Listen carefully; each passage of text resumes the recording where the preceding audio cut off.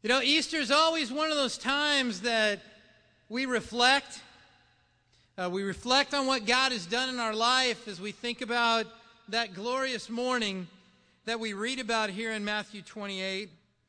In verse 5, it says, "The angel said to the women, 'Do not be afraid, for I know that you are looking for Jesus who was crucified. He is not here. He has risen just as he said. Come and see the place where he lay. Then go quickly and tell his disciples he has risen from the dead and is going ahead of you into Galilee. There you will see him. Now, I've told you.'" I love that line.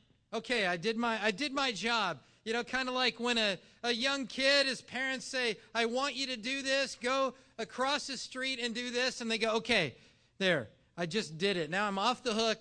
I did my job." You know, the angel was responsible to inform people. Now, the fact of the matter is they shouldn't have needed explanation. And the angel made a point of reminding of that.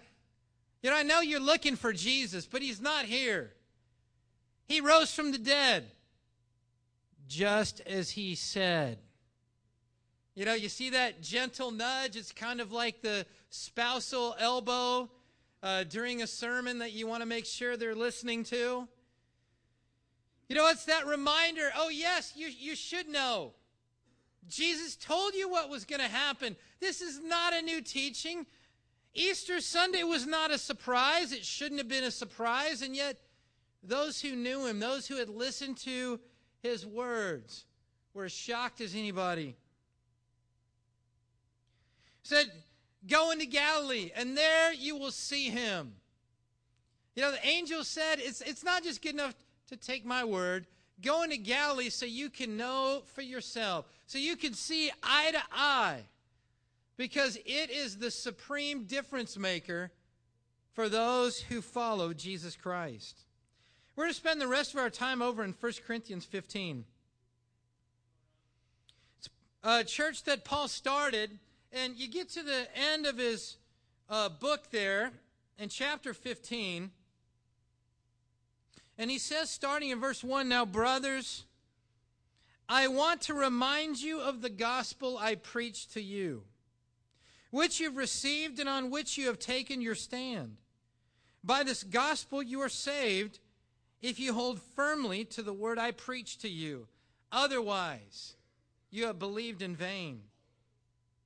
For what I received I passed on to you of first importance, that Christ died for our sins according to the Scriptures, that he was buried, that he was raised on the third day according to the Scriptures, and that he appeared to Peter, and then to the 12.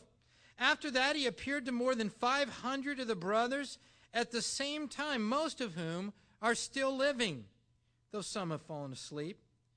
Then he appeared to James, and then to all the apostles, and last of all he appeared to me also, as to one abnormally born." Now, Paul says at the end of his letter, he goes, "I want to remind you of the gospel." You know, it's almost staggering to believe that they would need to be reminded of the gospel. I mean, this was a church that the Apostle Paul planted, that he taught, that he knew their friends, and he said, "I need to remind you." You know, what about you and I? We're 2,000 years later from the event. We need to be reminded as well. Because too often we think of the event, but we need to be reminded of what the implications of the event of Easter were all about. You know, Paul told them, he said, this is the gospel that you take your stand. It is what gives you the ammunition and the strength and the power to live the Christian life. No gospel, no power. And he says, otherwise you have believed in vain. You know, there's a large portion of a Christian world that believe in vain because they have the intellectual understanding of the gospel, but they don't live with the full assurance of what the implications are. You see, the fact that Jesus rose from the dead means our life needs and should be lived differently. It's not just something we read about and go, oh, wow, isn't that great? Yeah, that's nice to know, and we're going to celebrate that on Easter. No, it says it changes the way we live our life. Paul said, what was the gospel? That Christ died for our sins, according to the Scriptures. That he was buried and was raised on the third day, according to the Scriptures. And then that he appeared to all these people. And he said, you know what? Most of these people are still alive. You know, sometimes for you and I, we can be more skeptical of the bodily resurrection of Jesus. Because how can you really know for sure? That's why Paul told the Corinthians, you've got hundreds of eyewitnesses, and they're still alive. You can talk to them. You can go and ask them, did you really see the risen Jesus? All the apostles got to see, as well as Paul, one abnormally born. The gospel is what we take our stand upon as a Christian. And Paul is reminding them, according to the Scriptures, according to the Scriptures. You know, the Word of God that we have in front of us is very clear. All the way from the days of Moses in the Old Testament, the Psalms of David, that Jesus was going to come, that he would be the Son of God, that he would be the Messiah. Isaiah says about 800 years before he was crucified that his sacrifice would take away the sin of the world. The Scriptures would talk about Jesus riding into Jerusalem on a donkey, that he would be born in Bethlehem, born of a virgin, that he would be raised to life and sit at God's right hand. Those are the Scriptures that we hold in our hands. What Jesus lived out on the cross and being raised from the dead was not some last-minute fix. God made it clear to his people every step of the way. They were looking forward to it. We get to look back and recognize what it was all about. You say, can I really know for sure? Oh, yeah. We have all the proof that we need. That's why Paul said this was of first importance. You know, college students, you're starting to approach finals. You know that last review session? And you hope you go in there and they're going to tell you what's on the test? You know, you like to know, okay, I attended, hopefully, class the whole semester. But then in that final review session, the professor's going to go, okay, make sure you know this. And you're like, oh, good, that's going to be on the final. I got to make sure I know how to do that. You know, that there's all kinds of other stuff that you were told, but you don't have to focus as much on that because they're telling you, here's what you need to know. That's what Paul's saying. He goes, of all the things that we can learn, of all the things that we can have deep conviction on, let me tell you, what's at the top of the list? What's of first importance? That Jesus died for your sins. That he was buried and that he was resurrected. And the Scriptures promised you and me that it would happen. Paul says that's of first importance. You go, okay, I understand it's important, but what is the big deal about it? Go a little later in the chapter down to verse 19. See, apparently in Corinth there's people teaching that there wasn't going to be a resurrection from the dead and that Jesus never resurrected from the dead. And so there's, you can imagine the turmoil that people would be in hearing that. And so in verse 19, Paul says, if only for this life we have hope in Christ, we are to be pitied more than all men. He's saying that if it's not true that Jesus rose from the dead, then we are the most pitiable people on the planet. Now you got to let that sink in. That means on the food chain of life, we are bottom feeders. Paul says we're the worst. If there's no resurrection, if Jesus didn't rise from the dead, the life that we've chosen is the worst, most pitiable path we could ever pick. You know, when you're young, and we got a number of young people in here, sometimes we can't relate to this concept. Because we look at our life and we think, man, my life's awesome. I've got so much to look forward to. I've got so much hope, so many visions, so many dreams. I mean, it's nice that Jesus resurrected from the dead, but if we're honest in our heart of hearts, we think, my life's pretty awesome without it. I mean, I don't really need to live that life. I don't really need to be that committed because my life is amazing. So you know what? As you age, we start experiencing things that take away our dreams, take away our hope, send discouragement our way, our failures, the sins that we commit, the damage that we do in relationships, and we start to feel needs. We start to wonder if we really can change. We start to wonder if there really is any hope left. You know, that what we started with when we were young, is there any of that left in my life? You know, sometimes we just get to a point and we wonder, like, how much longer do I have to exist? I don't have much to look forward to. I go to bed at night discouraged. I'm empty and I'm hopeless. But then comes along a risen Jesus Christ. And maybe for the first time in decades, his word says, no, you have hope. You can change the things in your life that you hate most about yourself. Jesus says, oh, I can heal that.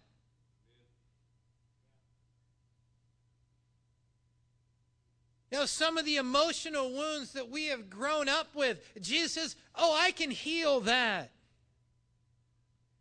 Your discouragement, oh, I can take that away. You say, oh, my marriage, my family, it's not where I want to be. Jesus says, I can do something about that too. He says, I can help you be transformed into a totally different person. You're like, wait, transformation? You know, go look on the New York Times bestseller list. See how many of them are not self-help books. Or books on motivation. Books on effective living. Why? Because as we age, we hit those roadblocks and we're discouraged and we're hopeless and we're looking for a reason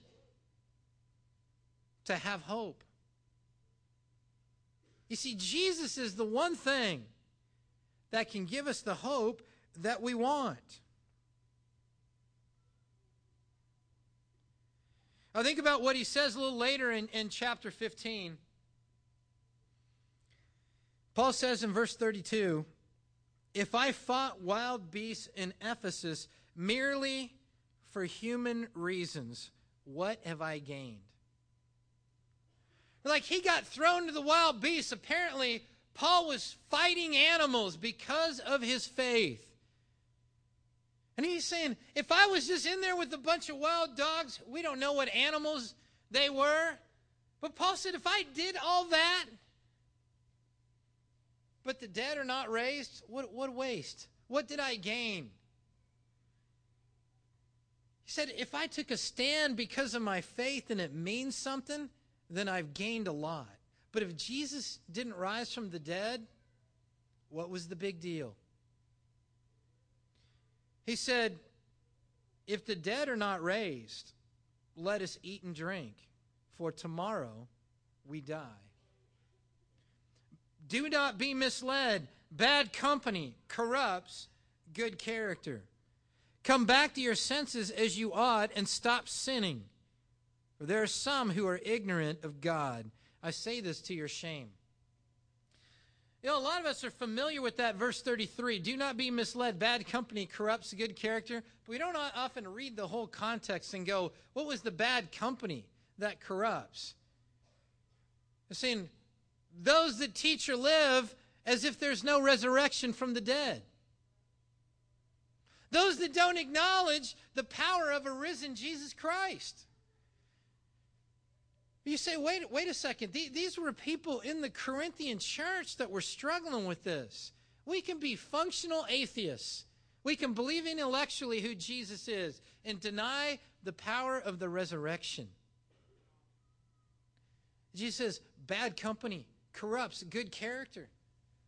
Paul said, if the dead aren't raised, let us eat and drink, for tomorrow we die. I'd venture a guess most of us are going to, eat and drink, have a good time the rest of the day. But what a depressing line. If I said, hey, go celebrate Easter because tomorrow we're all going to die. Be like, well, I hope it's a good dinner. But that's kind of a bummer. Paul says the resurrection is what takes all that away. So we can celebrate life. We can look ahead and go, man, my life is awesome. I have so much to look forward to. I have so much hope, so much confidence, so much faith. The resurrection will give us that every day. That's why Paul said it's of first importance. I say, what do we do with this? Make sure it's first importance in our life. Not just the intellectual aspect of it, but the life implications.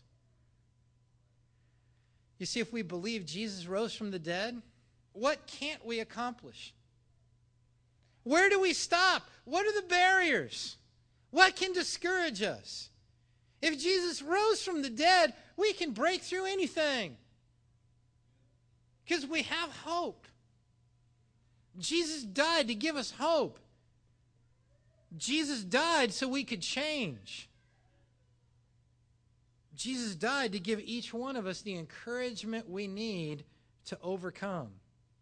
You see, just like the women that went to visit the tomb, they were bummed out because they were looking for a crucified Jesus. But the angel said, no, he's not here. He's risen. A crucified Jesus couldn't help us change. Easter is the difference maker in your life and in my life. What will you do with it? Don't waste the resurrection. Put it into practice. Use it every day. Use it all day for the rest of your life. You start feeling discouraged, get focused back on first importance. I know in my life that if I get self-focused, I get discouraged and negative every time. You get your mind and your heart focused back on the resurrection, hope returns. But each one of us has a decision to make of what we're going to do with the resurrection. God has made it clear in His words. He provided hundreds of eyewitnesses, so we never have to doubt, is it really true? No, we can know for sure. So it gives us the confidence to live a different life. I pray today on this Easter Sunday that it will make a difference, not just today, but every day. And no matter where you're at, what you're going through, that you can draw encouragement from a risen Jesus. He's not in the grave. He told the disciples He wouldn't be there, and yet they were surprised. Let us be reminded of His resurrection. Let us draw encouragement from His word. And as we take the Lord's Supper at this time, let us meditate on what the cross means to us. Let us meditate on what Him being buried means to us, and being raised from the dead means for where we go from here. Let's bow together as we pray at this time. Father, we thank you so much for what we celebrate as Easter Sunday. For we know that that morning changed everything for us. It gives us the hope and the power and the encouragement to change, to overcome, to live our life with power. Without the resurrection of Jesus, we don't have hope. As Paul said, we're to be pitied beyond all men. I really pray that each one of us will have a deep, deep conviction about the true gospel. And that as we take the bread, as we take the fruit of the vine, that we'll be drawn back to that moment, that we will remember, and we will look forward and draw encouragement for what it means to us now in our life. We love you, and we pray this in Jesus' name. Amen.